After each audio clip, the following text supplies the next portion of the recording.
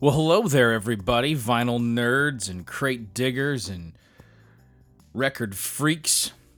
This is Matt Carlson. I'm your host here on the Wax and Wayne podcast. Welcome to episode 003. For those of you who are new to our little party here, this is a weekly podcast where we get together and I yammer on at you for quite some time. And mostly what I talk about is vinyl records, music that's on vinyl records that are just coming out, vinyl records that are going to be out in a while, and vinyl records that aren't out right now in an affordable form, and we wish that they would be. We're going to talk a lot about records. We're going to talk a lot about some news that's coming up. We're going to talk about a couple of things, a couple of tidbits, and I hate the word hack. Like, I fucking hate the phrase life hack. I hate that shit. And yet I just used that phrase. But this is really kind of, you know what? Trick of the trade? Oh my God, now I sound like a 50s businessman. I'm fucking Gregory Peck and the man in the gray flannel suit. This is ridiculous. I got some ideas for you if you've run into a little bit of a rut. If maybe you're new at this, or you're not a shopper who maybe is making the most of his or her time at your local stores. I've got a couple of pieces of information that might help you out, a little bit of advice, if you will, because I'm not ashamed or certainly not fucking shy about giving you my advice and opinions, am I? I think that we've learned enough about me over the last 2 episodes to know that one of the things I'm probably not going to hold back here is how I feel about stuff, and I'm probably not going to worry about whether or not you don't like me to swear, because I'm going to give you my opinions, and I'm going to give them to you pretty fucking regularly. So anyway, before we get started with the news and the other little features we have this week, I thought I would just kind of tell you a little bit about what I've been spinning. I haven't had a ton of vinyl time this week, but I've had some. As those of you who listened to episode 2 noted, I went down to Dearborn Music after a just bullshit record show at WHFR in Dearborn. But I went down to Dearborn Music. And also went to Stormy Records there in Dearborn, and I picked up some stuff. And so I picked up 4 purchases of new reissues and initial issues of records. Jesus Christ, I can't talk today. What kind of a guy says, hey, I'm going to sit in front of my computer and I'm going to record a podcast for the whole world to hear, and I'm just like, ba-deep, ba-deep, ba-deep, it's fucking ridiculous. Anyway, let's try this again. I got 4 records I've been spinning quite a bit this week. I've listened to them all several times since I picked them up, what is now nearly 2 weeks ago. And this has kind of, been in a pretty heavy rotation. So the first one is an old favorite of mine. Well, it's not super old, considering it's only 15 years old. For you children in the audience, you may think that, hey, that came out when I was 3. But for the rest of us, 15 years isn't really that long ago. And this is a Tom Waits record called Mule Variations, which is one of my favorites. For those of you who are a Tom fan, this has got some notable tracks on it, like Big in Japan, Get Behind the Mule, Hold On, and one of my very favorite spoken word Tom Waits moments, a terrific little paranoid Twilight Zone episode of a number called What's He Building? So that one's a 2 LP set that's out on Anti Records, and it's a record that I love. If you're a Tom Waits fan, that's a good one to get. I also picked up Yo La Tengo's Fake Book, which is a record that is about 80% covers. It encapsulates a whole bunch of songs that they did in a fairly live setting. It's primarily acoustic. It's a pretty laid back record, but I really love it. I'm especially fond of the covers that they do of The Kinks, Oklahoma, USA, John Cale's Andalusia, and Gene Clark's Tried So Hard, which you may even know by the Flying Burrito Brothers. This one is out in a reissue from Barn None. And this record originally came out in 1990, which is just shocking for me to believe. That's when I graduated from high school. That's how fucking old I am. But there's some really great stuff on here. There's also 2 or 3 really good Yo La Tengo originals that are lots of fun. And I wouldn't be mentioning that I've been spinning these a lot if I didn't wholeheartedly recommend them, but it's fun to have these records on vinyl. I've had them on digital or CD for a long time, and it's nice to finally get them on vinyl. Probably the score that was the nearest and dearest to me from Dearborn Records was a record that I knew I was going to overpay for. I mentioned this in episode 1. It is the Jayhawks' Rainy Day Music. I have been listening to it on what my family probably feels like is an infinite, never-ending loop, and it's just a beautiful thing. It's a 2-record set. I really, really wish it was a gatefold, but the pressing is beautiful. That thing's really lovely, and the fourth side of bonus tracks are um, just a real fucking treat. They're just awesome. I also picked up, for the first time on vinyl, the Clientele have released Suburban Light, which is a collection of early singles and rare tracks and some sort of outlier stuff. And this is a band that I've only gotten into in the last 3 or 4 years. I have another record of theirs that I picked up last summer called God Save the Clientele. And Suburban Light is really beautiful. It is sort of the perfect Saturday morning record. It's very, very warm and sort of sweet, and it's got that little twee vibe going on, but it's really, really nice. That one's out on Merge. It's called Suburban Light.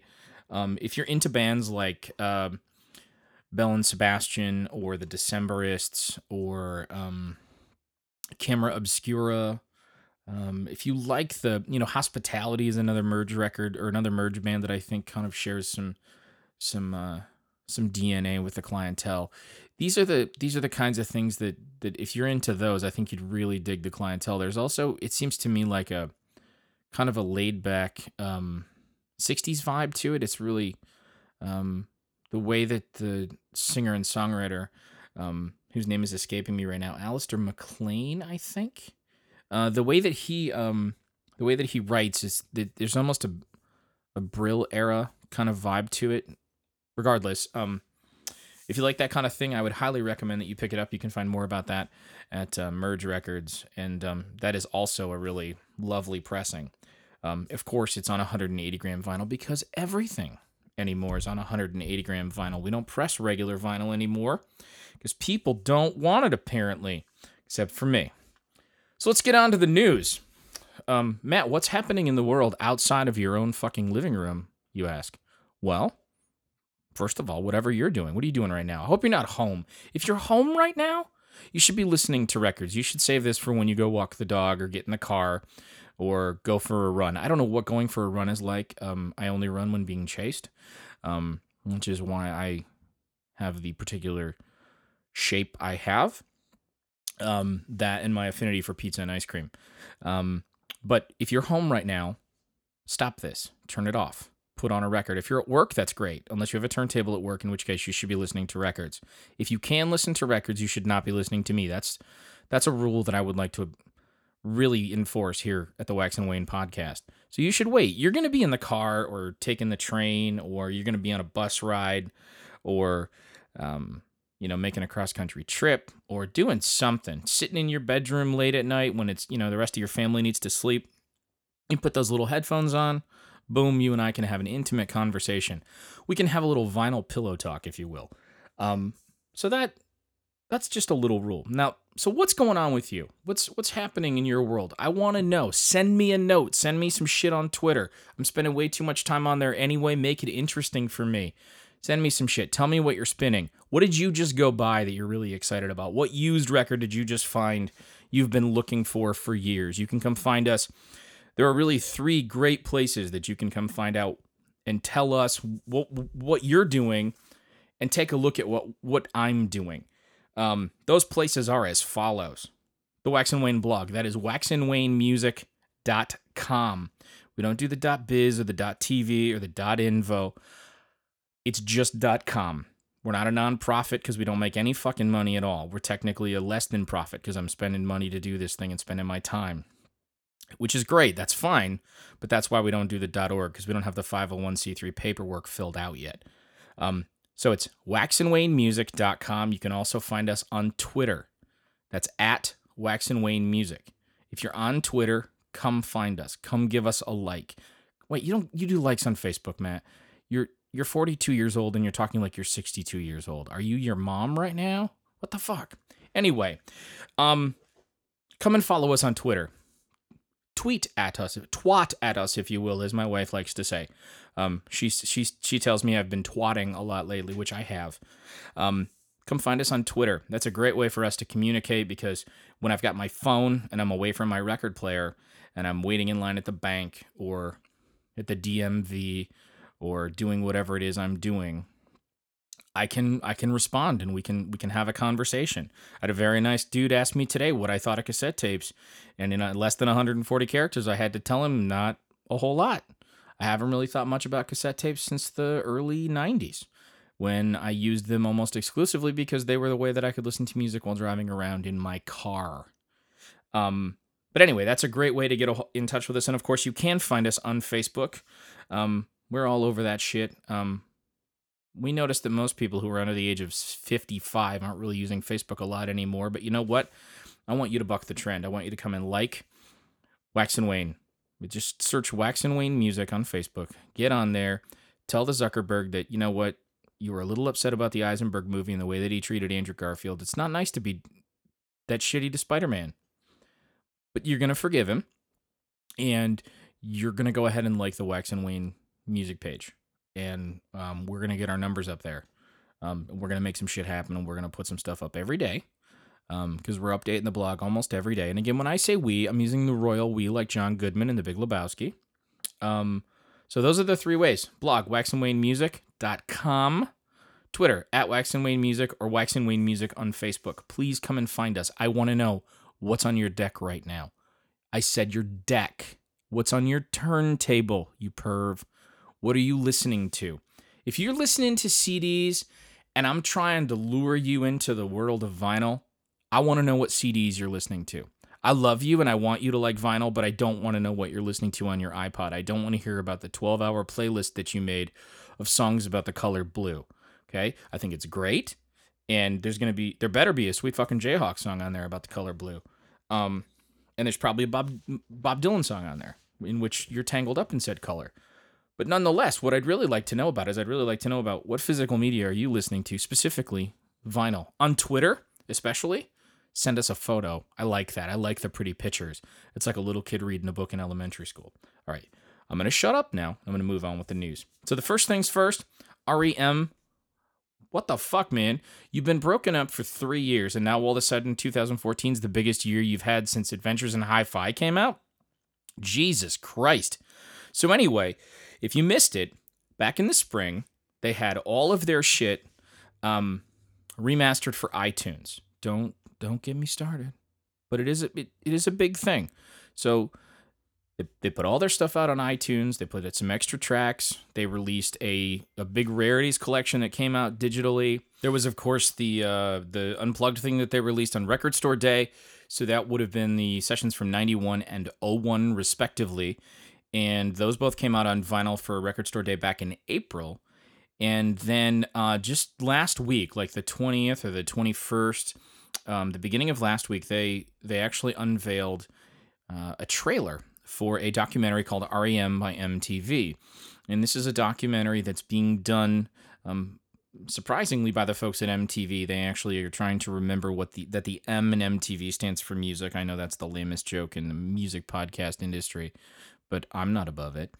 And so this is going to be included in a 6 DVD set.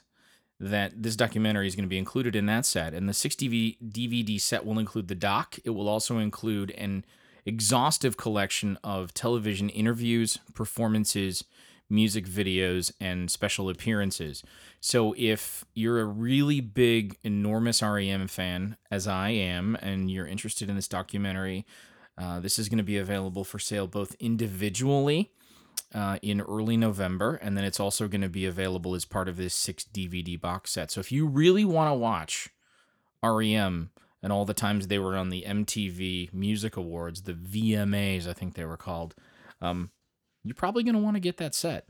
But the thing that we're actually super excited about and interested in here, although I think that the documentary, and you can watch the trailer for that documentary on the site, by the way, just go to the blog section of waxandwaynemusic.com and scroll down a bit, and you can find that trailer for REM by MTV. But the bigger piece of news that I think is pretty exciting is that REM have announced that on December 9th of this year, they will be releasing a box set called REM 7 in 83, 88. And what that is a collection of 11 7-inch singles that the band originally released between 1983 and 1988.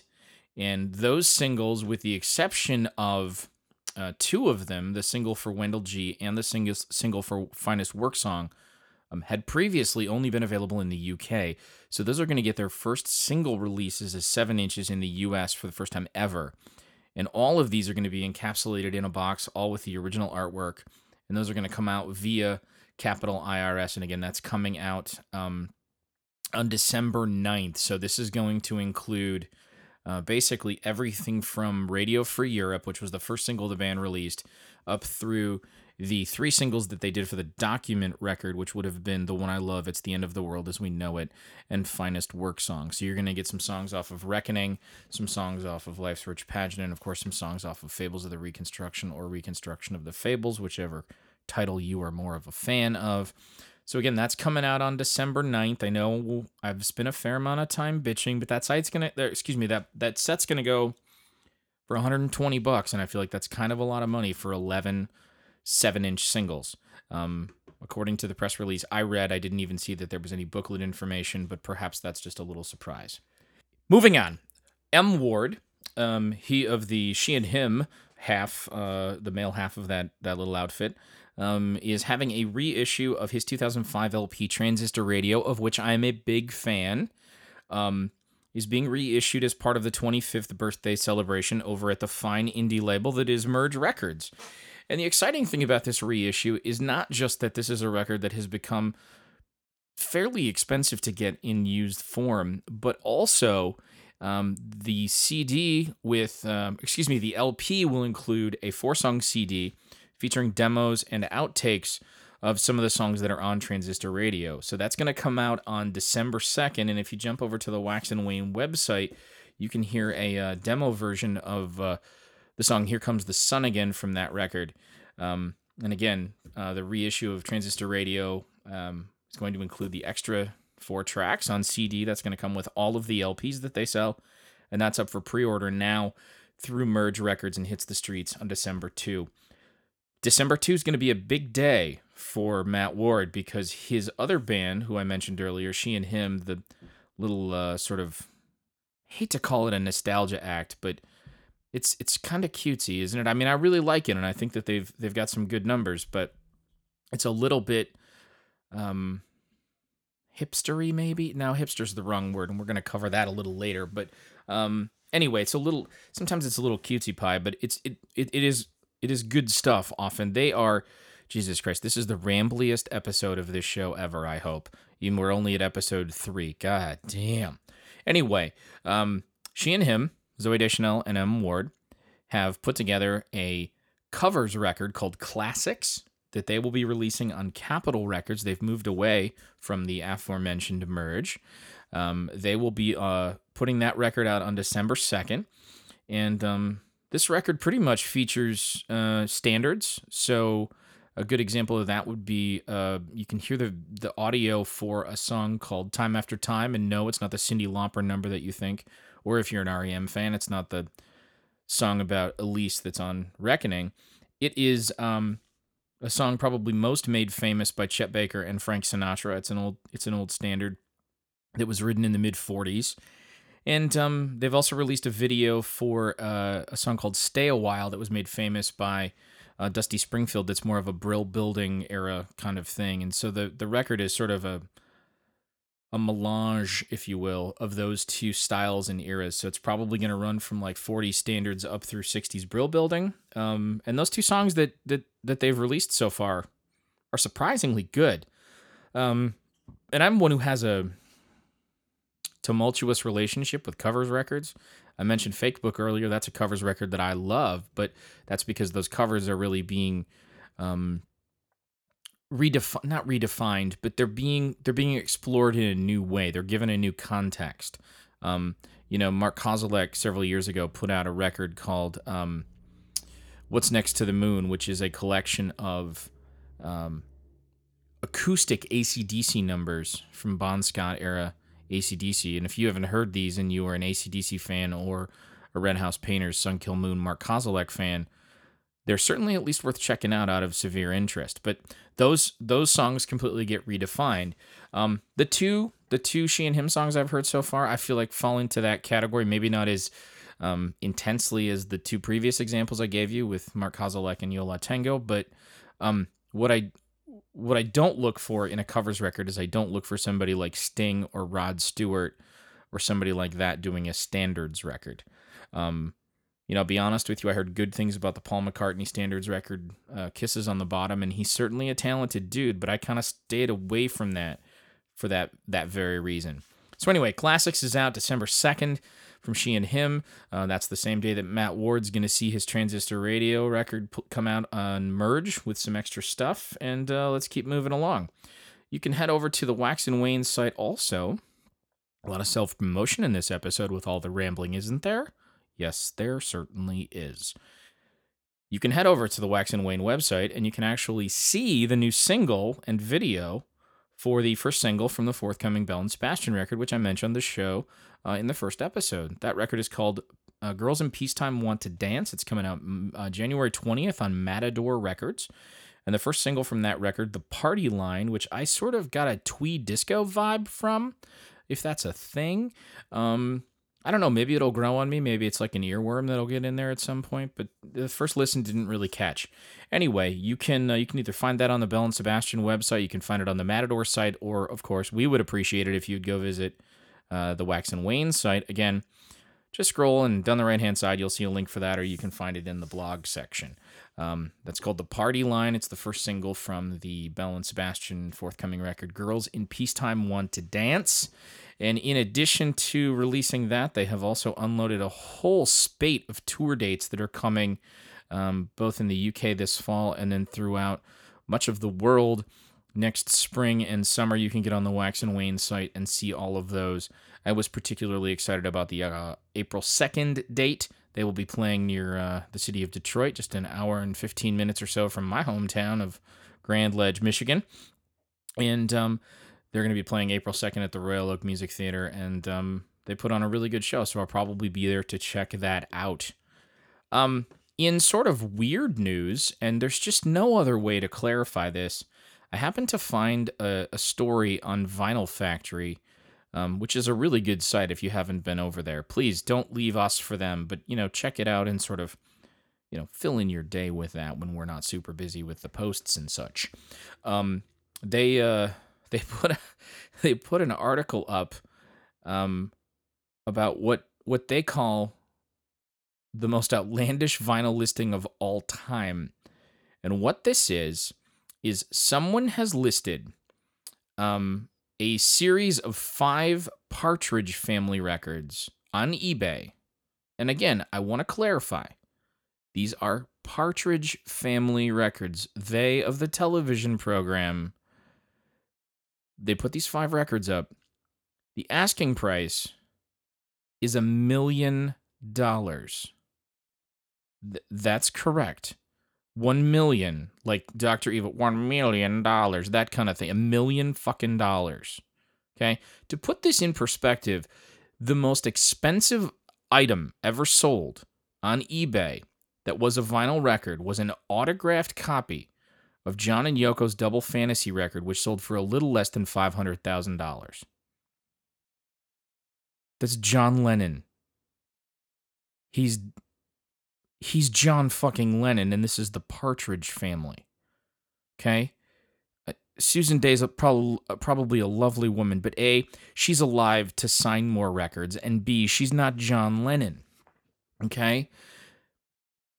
There's a really rare blues record that's often referred to as a Holy Grail record. It's a Tommy Johnson record that went for $37,000. That's the most expensive 78 ever sold. That's $37,000. This is 5 Partridge Family records that are selling for $1 million. This is ridiculous. I do love how they say that they're offering millionaire Partridge Family vinyl fans the holy grail of the band's music. They're described as impossibly rare, and they were used in the actual production of the television show, and they've never been given away, and they've never been released in any format whatsoever. But here's the best part. The eBay listing itself identifies the sellers as, quote, the Forever Family.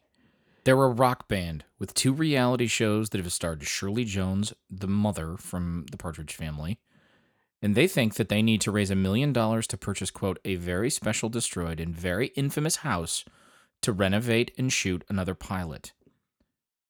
This is the marvelous reason they have unleashed this heretofore unseen gem, and more importantly, unheard gem of American music history in the most rare acetates of the Partridge Family vaults. You have got to be fucking kidding me. Oh, if only Reuben Kincaid were here to put a stop to this, eh? Let's move on to something real and actual and not, delusionary and psychotic, at least as far as we can get away from that on this particular podcast. Polyvinyl Records has announced their Volume 2 of their single series, and that's this year. For those of you who don't know how this works, they limit this to 1,000 subscribers, and every month, a different 7-inch single with 2 songs by the same band will appear in your physical mailbox, not your email box, your physical mailbox. And there will be 2 completely unique, one-of-a-kind songs. Maybe one-of-a-kind is wrong, but anyway, there'll be 2 new songs completely previously unreleased and unheard by 12 different bands.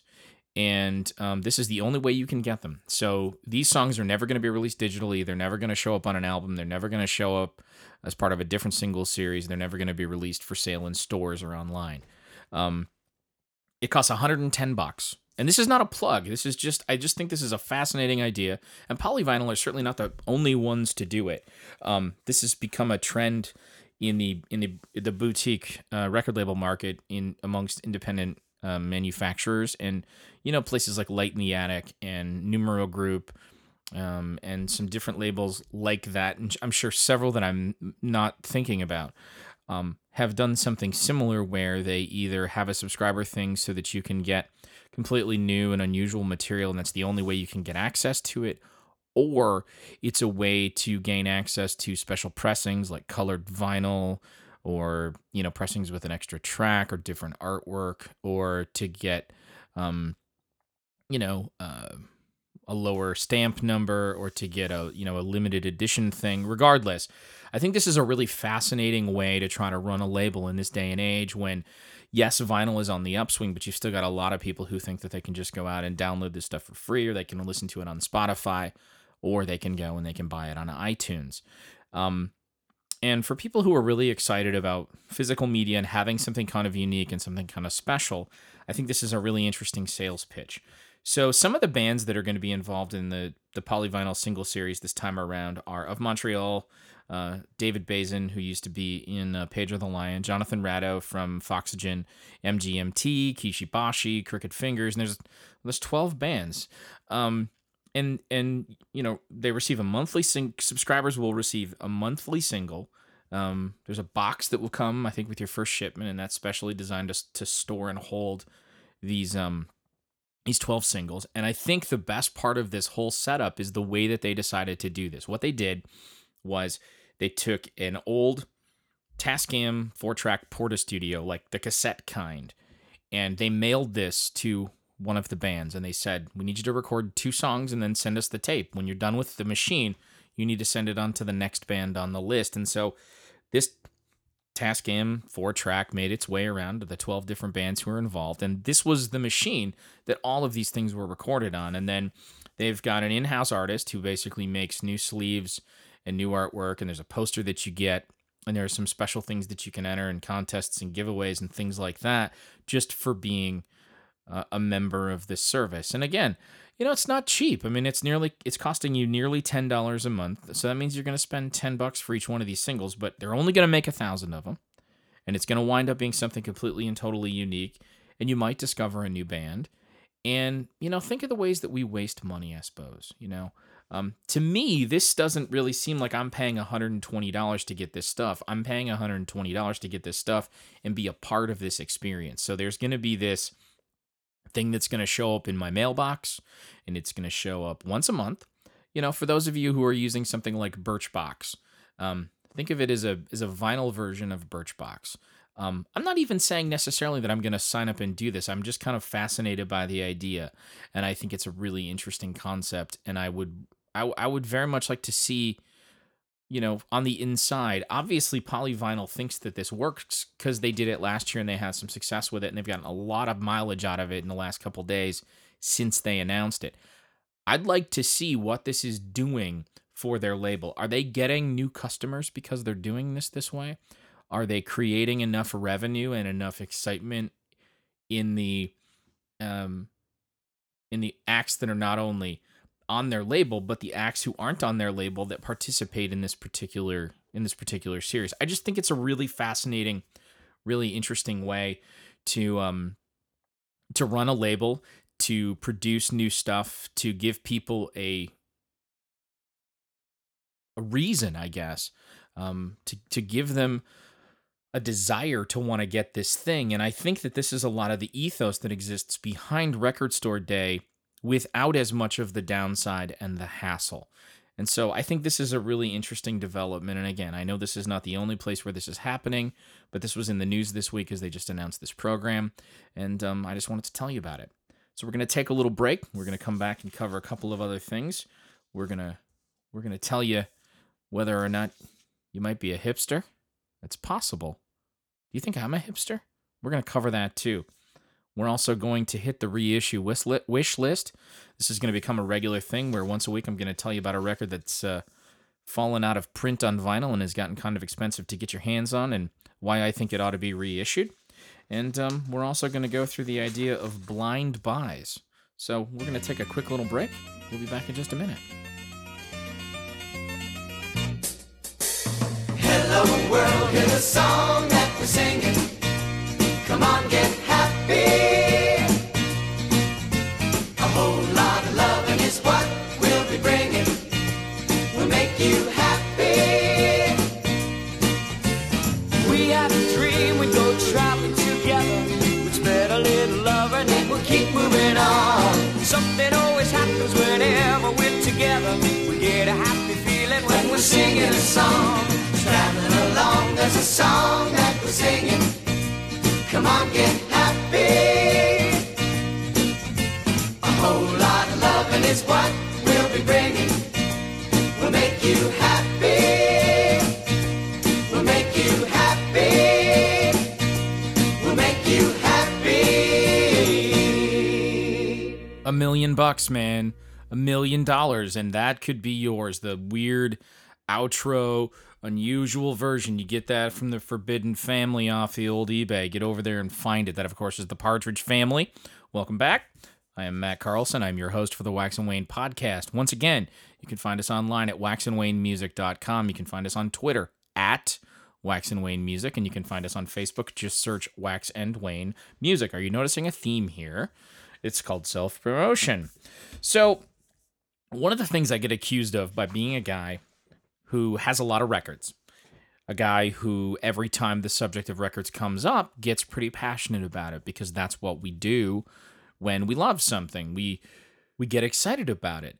And so when somebody says, hey, I bought my boyfriend a turntable for Christmas, or my husband got me a turntable for my birthday, or whatever, if the subject of records comes up, I get really fucking excited, especially if it's in a situation where I don't expect it to happen, or it's with somebody who I don't even really talk about music with, let alone the idea of the vinyl format. And so it's a natural reaction to sort of, for lack of a better word, evangelize about that. And so when people express an interest, or when they express some degree of curiosity, sure, it's a little easy to get carried away. I mean, that's how you wind up talking into a microphone for 45 minutes or an hour every week to total strangers, like I'm doing right fucking now. That's how you become a guy like me. Well, actually, that's just what happens if you're a guy like me. I don't know how you become a guy like me. But then there's the flip side of that, where if somebody's in that same social situation, or they hear about you being excited about vinyl, or they see you talking about old records, and they don't understand it, one of the natural reactions may be for them to call you a hipster. Now, this is a word that doesn't necessarily need to be used in a pejorative fashion, but it usually is intended as such. And for me, I had to wrestle with the idea of whether or not I was a hipster. And pretty quickly, I was able to say, no, I'm not a hipster. Of course, your first reaction is just to go, fuck, no way, I'm not a hipster. But then I thought about it, and I thought about what's a hipster? What are the components that make up a hipster? And am I one? Well, let's look at the facts. I'm 42 years old. I'm far too old to qualify as an actual hipster. I have been buying records, collecting records, wearing flannel shirts since before most hipsters were alive. I've been doing those things for close to 30 years. Okay, most hipsters are not even 30 years old. So first of all, there's a demo thing with age. Most quote unquote hipsters are young. The second thing is, I weigh more than I should. I'm not going to go into fucking details. This isn't a Weight Watchers meeting where I'm going to go, well, I'm down 2.3 pounds this week. And I'm all, I've been laying off the carbs. And when I haven't been laying off the carbs, I've been eating whatever the fuck I want. I don't exercise very much and I weigh too much. And I don't like that about myself, but it's true. Have you seen a hipster? They're thin. They're super fucking thin. Most of the time they wear skinny jeans. I don't have skinny jeans. I can't fit in skinny jeans. I don't like skinny jeans. I don't want to wear skinny jeans. They hurt my junk. I don't need any of that shit. So that's another reason. Finally, I think what's important to remember is if you're a hipster, you're doing it because it's garnering attention. You're doing it because it gives you a certain cachet or it makes you look like a certain kind of person. I don't listen to records because of that. I listen to records because I love music. But specifically, I love the way music sounds on vinyl.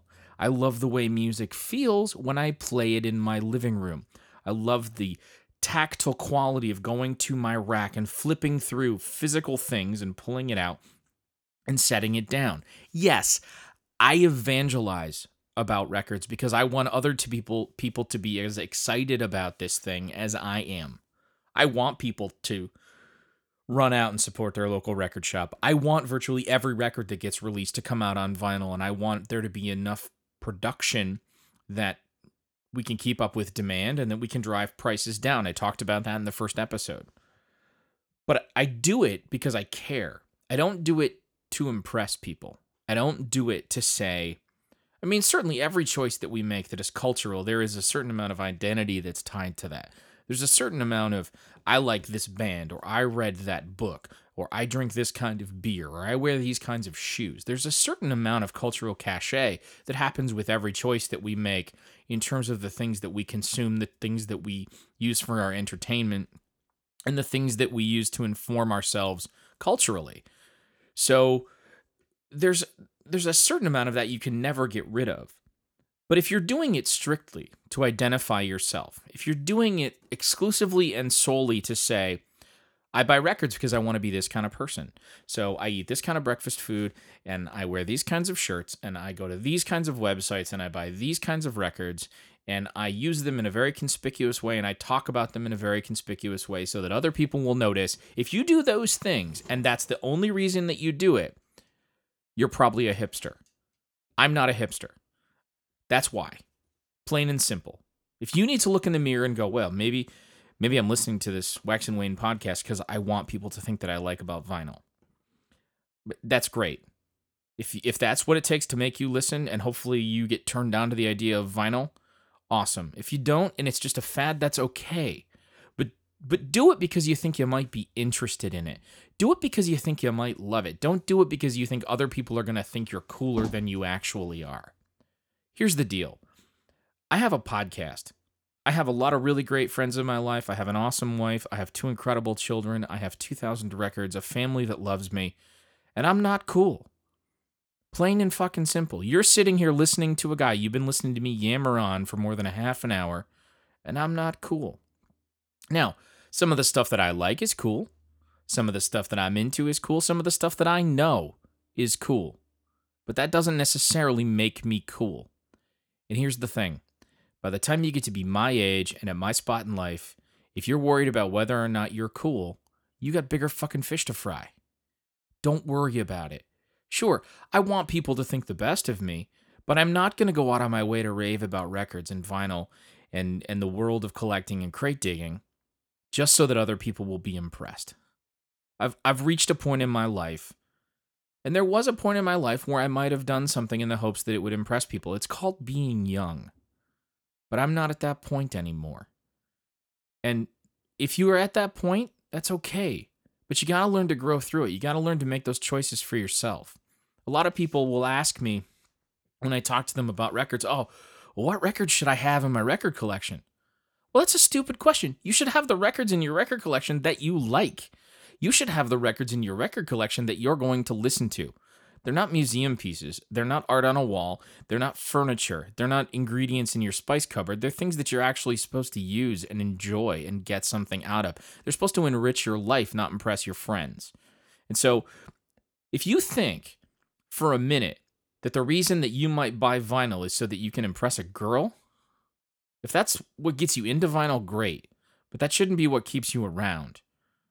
Because you need to be the person that enjoys vinyl for you. Because what matters is when you put that record on, if there's nobody else in the room, it's a hollow experience. And if you're buying records just to listen to them with other people, wow, you're going to spend a whole lot of money to make people think you're hip. And then you're probably a hipster. And if you still want to do that, then I guess that's your prerogative. But if you're sitting here and you've been listening to me for this long, and especially if you sat through the first 2 episodes, and you're checking out stuff about vinyl, and you're going to our website, and you're going to other places to talk about this, my guess is your heart's in the right place. And if your heart's in the right place, and you actually give a shit about this, and you wonder about the music, and you're curious about what's happening in the vinyl world, you're probably not a hipster. I certainly, sure as shit, am not a hipster. And I'm pretty proud to say that. And I have a little tweetable moment for you, and that is, hipsters don't dance. Now, I dance terribly. Terribly. And I almost never do it when other people are around. I do it for my own sheer joy and appreciation on very rare occasions.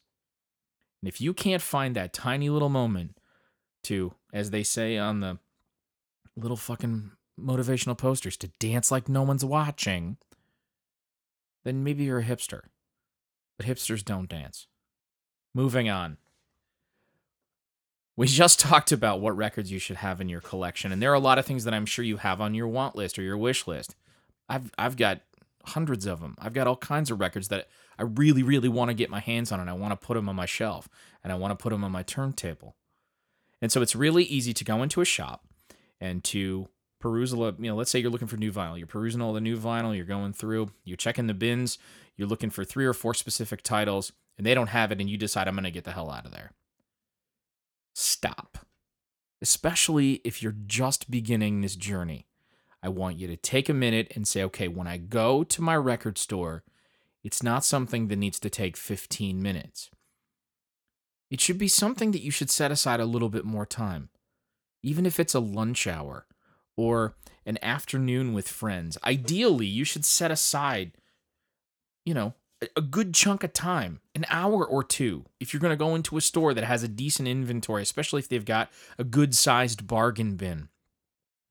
I talked last week and wrote on the Wax and Wayne page about this record store in Kalamazoo I did a profile of called Satellite Records that has a really, really great bargain bin section. They've got a 50 cents a sticker thing, and so the records in there mostly are 50 cents, but range upwards of $2 to $3.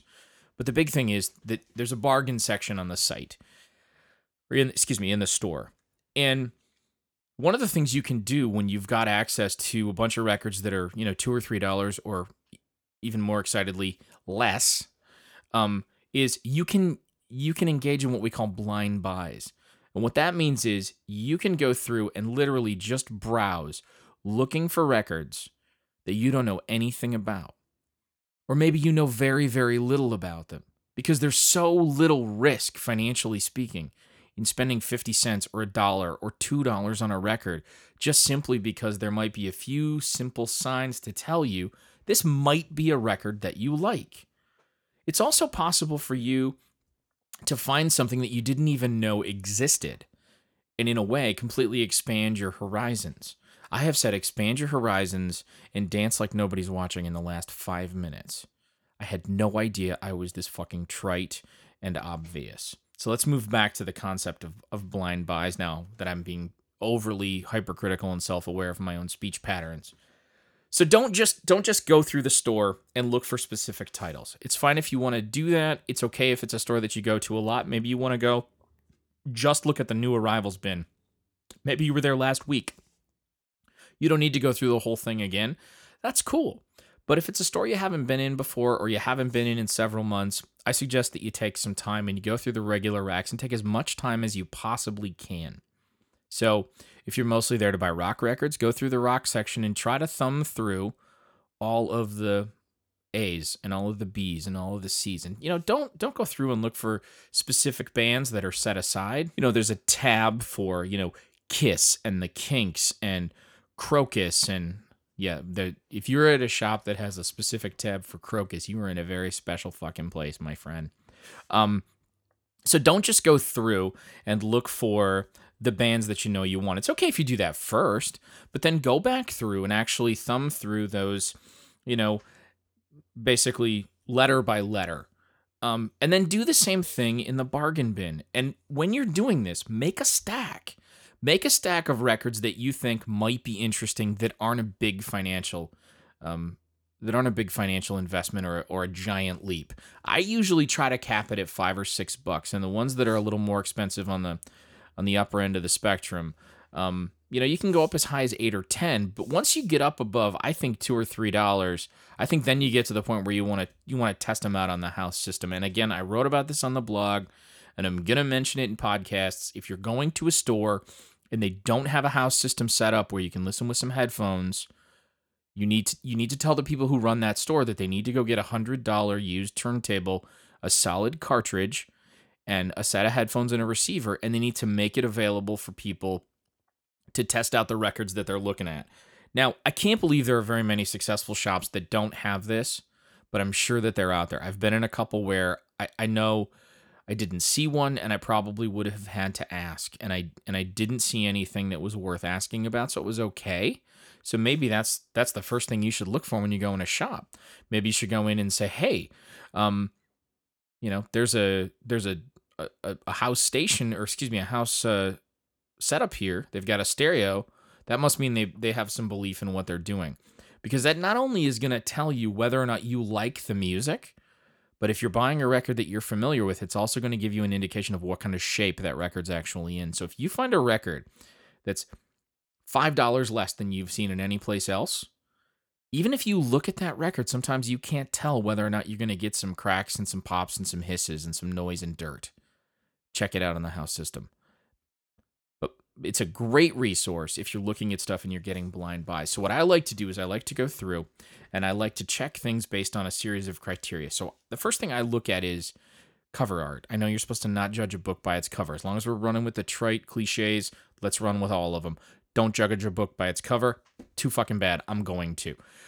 There's this record that I found a few weeks ago by a band called Kitty Hawk. And on the front of it, it's got this real nice kind of sepia-toned paper, and it was really neat looking, and it looked almost like kind of pressed cardboard thing, and it had a real vintage vibe to it. And then it had this sort of light bluish silkscreen thing on it with what looked like, the Wright Brothers flyer, at Kitty Hawk. And there are a bunch of people standing around in their bowler hats, and it looks like, it's like 1903 or whatever year it was that Kitty Hawk happened. And I thought, wow, this looks pretty sweet, And then I flipped it over, and on the back there was like a guy playing a didgeridoo, and another dude playing a tenor sax, and another guy playing a banjo or something, and like they were all kind of hanging out, and two of the dudes had suspenders with no shirts on, and it looked like an Orleans record cover or something like you would see like on a Chicago publicity photo. And I was like, wait a fucking minute, that record is not for me. So you can tell a lot from the artwork. A lot of the records that I look for that wind up being cheap are power pop records by bands that nobody's ever heard of. And some of them are just not very good, but some of them are pretty solid. And so you can go through and you can go, okay, well, I like Elvis Costello and Graham Parker and the Jam. And if you find artwork that's similar to that, then that's usually a good place to start. Then the second thing I look for is what label is it on? Is it on a label that has put out other music that I like? So, if it's on, EMI, I look at that and I go, okay, well, I like these other bands on EMI, or I like these other bands on Parlophone, or I like these other bands on Decca, or RCA, or Sire, or whatever it might be. And then you take that and you sort of whittle it down and you look at what year it came out. So if it looks like a power pop record and it's on a pretty decent label and it came out in 1980, now all of a sudden the signs are starting to point to, hey, this might be worth 50 cents or $1. Then you look at some of the people who played on the record. Are there people in there who were pals with somebody else, or who were session guys who played on a different dude's record? Who produced the record? Was this a record that was produced by somebody that was doing other bands that you really like from the time? So, if you really like the solo Morrissey stuff from the late 80s, is this a record that was produced by Stephen Street? Is it a record that was produced by somebody else who made a record that you like? So it's not only important to look at the records that you're hunting through at the shop, but it's also important to have a fairly decent knowledge of the records you already have and that you already like. I'm not asking you to be encyclopedic about it. One of the things you can do is take your phone, and if you feel like, I've heard that name before, Google that shit in while you're standing there. The store is happy to let you do that. They want you to make an informed decision, and if they don't, fuck them. All right? So you're going to look at artwork and label and the people on the credits. You're going to look at what year it came out. You're going to look at what the artwork looks like. You're going to look at what year it was released. I feel like I said a couple of these things more than one time. I'm really amped up about this because I really love the idea of discovering something that I had no idea existed. I mean, how many times have you had a friend who gave you a playlist or a mixtape or a CD, and then all of a sudden you went, holy shit, where has this been for the last 10 years of my life? Now, these are few and far between when you're making these blind buys from the dollar bin at the store, or even when you're spending $5 or $8 or $10 in the regular racks. But occasionally, you're going to find one. And the less time you've been collecting vinyl, the higher your chances are of having an experience like that. And then, once you've whittled it down, what I typically do, and you can do this however you'd like, what I typically do is, if they're 50 cents, I just take the risk. I just say, these are records I'm willing to spend 50 cents on. And maybe I've got 8 or 10 of them, and all of a sudden I've spent $4 or $5. I'm willing to take the risk on those. If they're $2 or $3 or up, I generally will listen to them. I'll listen to, patches of 2 or 3 songs on one side of the record, and I'll start to make a decision from there. Because maybe it's something that you don't want taking up shelf space. If you want to take the time to listen to some of the tracks on every single one of these records that you pick out, that is your prerogative. But what I'm saying right now is get in there. Start digging it. Don't limit yourself to what you already know. Don't say, okay, well, I'm going in looking for these 5 reissues and these 2 used records. And if they don't have them, by God, I'm splitting. So I'm going to go in, I'm going to spend my money, or I'm just going to get out. That's fine if you're in a hurry, but don't make that the way that you regularly shop for records, because it's not going to wind up paying off in the long run. Because sooner or later, you're going to find one of these records that you like, that you get excited about, and it's going to lead to a whole new rabbit hole, and you're going to get pumped up and excited about that. The last thing I will say on this issue is this is also a great way to explore a genre with which you are either unfamiliar or you think not a fan. So you don't like country records. Okay, fair enough. You know what? I put a thing up on the site this week called Dollar Bin Darlings. This is a feature we're going to put up regularly, and it's all about the Buck Owens and the Buckaroos record, Tiger by the Tail. This is a record that you can routinely get for $1 or $2 in almost any bargain bin in almost any record shop throughout the contiguous United States of America. And if you don't like that record, you don't like country music. But maybe you think you don't like country music.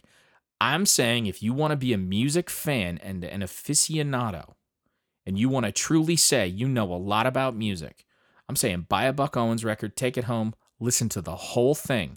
Maybe sit down and listen to it twice and see if there isn't something about it that you can appreciate or get excited about. It's worth $1. And I guarantee you, if you don't like it, someone in your life will be happy to get it from you as a gift. So go out there, explore, dig through the bargain bins, look for labels, look for art, look for year releases, look for players, feel it out, man. You're smart. If you're not smart, if you weren't smart, you wouldn't be here listening to this. You'd be off watching reality fucking TV, wondering why Honey Boo Boo got canceled because she's, her mom's dating a child molester or whatever. So my point is, Jesus Christ, this is just a show full of tangents, ain't it? My point is this. Get out there and explore. Have fun. Give yourself more time. Get into stores. Dig around. Go places you've never been before. Hell, go to your Goodwill, your Salvation Army, your St. Vincent de Paul. Maybe there's a local charity shop nearby your house. And the beautiful thing about that is if they don't have good records today, they might have good records tomorrow because they're putting stuff out constantly. So go out, make some blind buys, take some guesses, take some leaps of faith. If they don't work out, it's all okay. You can turn around and, you can give them to your library. You can donate them back to the Goodwill store. You can give them to gifts for people who you think would be into vinyl and might be excited about this thing that you bought. So go make some blind buys. If you find something great, I want you to tell us about it. I want you to send us a tweet at waxandwanemusic.com. Send us an email, waxedandwaned, that's the past tense, waxedandwaned@gmail.com. Or you can find us at waxandwanemusic.com, as I've mentioned before several times in this podcast. We're going to close out the show this week with the reissue wish list. This is going to be a tongue-tie thing that's going to trip me up nearly every time I say it. Reissue wish list. And this time around, we're going to focus on a record from 1993 that is near and dear to my heart. That record, and you probably recognize the title track from this record. That record is called Laid, L-A-I-D. It is by an English band called James. They were contemporaries of the Smiths in the 1980s in Manchester, and they put out some really good pop records that were released here in the U.S. on Sire. And in the UK, I think most of them came out on Rough Trade, and then eventually they moved on over to Polydor. And they've released several records that I think are quite good, Gold Mother and Seven specifically. But James kind of hit the peak of their existence for me with Laid. And one of the reasons I picked this is they just put out a new record in the last couple of months called Le Petit Mort. And I've heard one song from it, and I like it. It's good. But I'm not going to run right out and eat it up. And this is a record that right now, the least expensive version that's being sold on Discogs is $63.12. And it's from the UK. So for a guy like me in the good old US of A, it's going to cost me certainly at least $80 to get this to my house. And this is for a used record. And I just feel like that's a lot more money than I want to spend. And so the purpose of this particular feature is that each week I will sit here and tell you a record that I would really like to see get reissued. And this week it's Laid by James, which was produced by the venerable Brian Eno.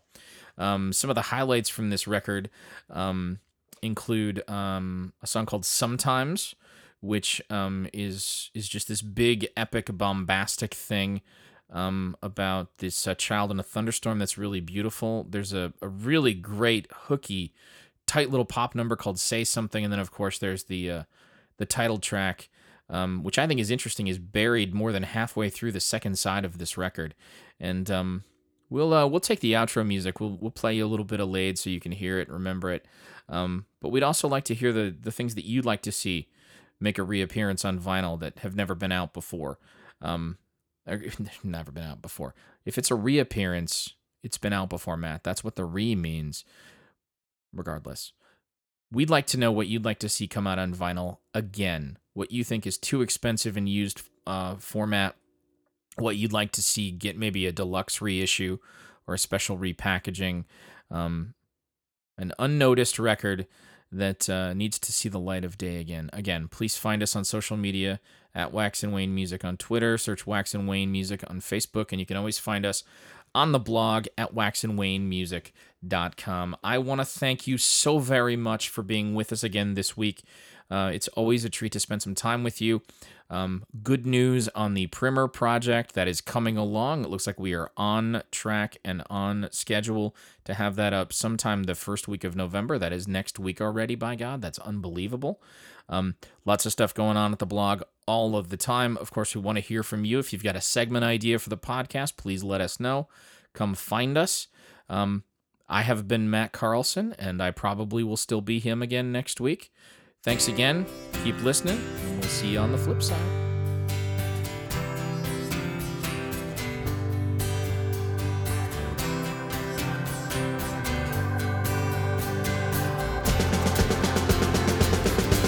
This bed is on fire with passion and love.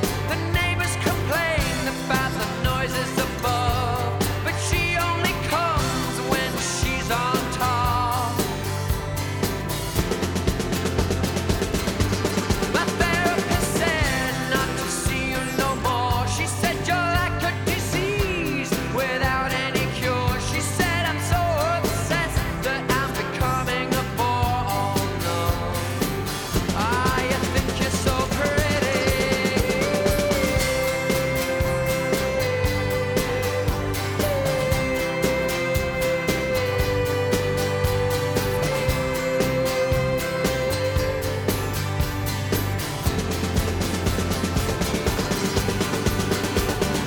Caught your hand inside the till, slammed your fingers in the door, bought kitchen knives and skewers, dressed me up in women's clothes, messed around with gender roles.